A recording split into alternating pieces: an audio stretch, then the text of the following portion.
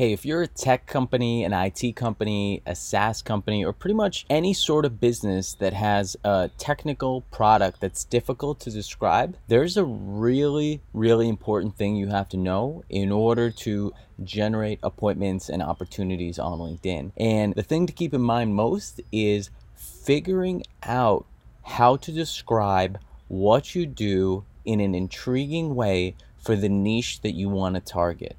And I'll give you an example of how we did that recently with one client. I recently signed up a client who is in the financial services space. Their product is an AI software that uses machine learning technology, does dozens of things in the fintech space, in the financial technology space, from bots to expediting processing applications to improving the speed of how transactions occur to chat support, all sorts of things that makes banks' lives easier. And not just any banks, mid-sized banks and large banks, some of the largest companies in the world, really. And they came to us with a desire to drive more opportunities in sales, to find their hook and to get more leads.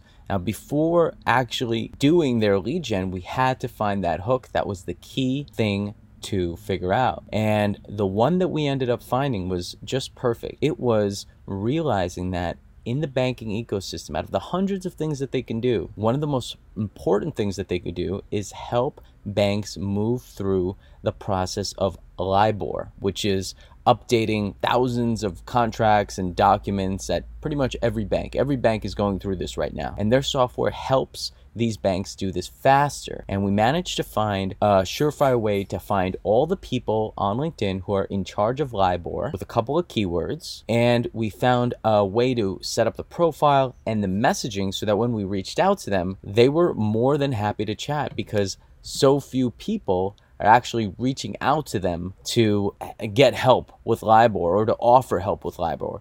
It was very specific, it was very unique, and it was super relevant to that market. And it opened up dozens of opportunities with Fortune 1000 banks and mid-sized banks, and their pipeline is very full. So if you're a tech company and you need a little help with this, think about that. How can you take what you do, distill it down into its simplest part, and figure out a way to put it in front of that market without necessarily diluting the entirety of what you do?